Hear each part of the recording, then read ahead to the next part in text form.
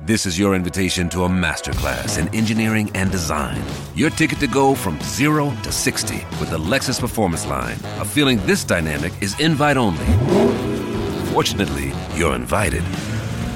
Experience the exhilaration of the Lexus Performance Line and some of the best offers of the year on select models at the Invitation to Lexus sales event, now through April 1st. Experience amazing at your Lexus dealer. All right, let's do this. Welcome to J is for Justice podcast. If live breaking news and following true crime is your thing, then please consider subscribing to my channel. And if you like what you see in my videos, please consider giving them a thumbs up.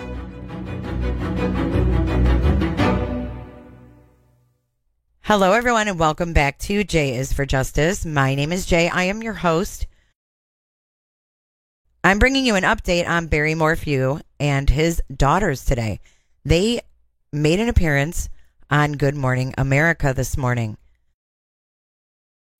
It's been an emotional roller coaster, but we feel like we can finally take our first steps in healing, which is a blessing.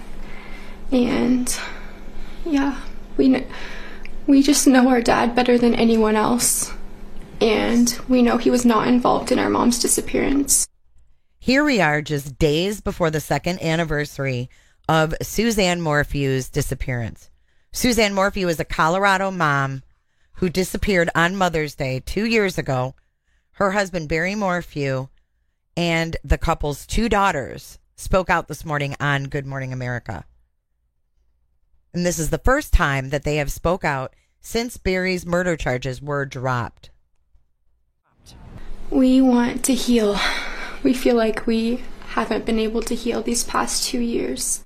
Suzanne Morphew reportedly left for a bike ride on Mother's Day of 2020. I just love my girls, and I love my wife, and I just want her to be found. And never returned home.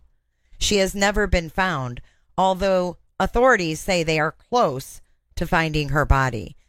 They say that weather has hindered the search, and there is 5 feet of snow in the area that they would like to search for her.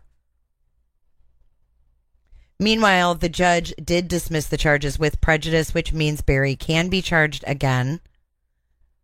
I just hope that Linda will step up to the plate and do everything she can to find our mom, because what they've done is not fair. And we're never going to stop looking for our mom. When the prosecutors dropped the charges against Barry, they cited that the judge severely limited their expert's testimony and said, quote, even if the court were to partially reconsider, the people would still be left without several key expert witnesses initially endorsed.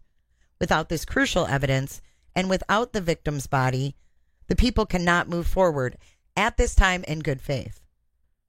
Yay. And if you want to honor Suzanne and you want to honor the daughters, go find Suzanne. The DA's office telling ABC News they and law enforcement have been diligently searching for Suzanne Morphew since she was reported missing, and that they are continuing to do so. Prosecutors need to be held responsible, and they need to pay for the damage they've caused to Barry, which is frankly nearly irreparable, because it's hard for anybody to believe that Barry is not who they claim he was.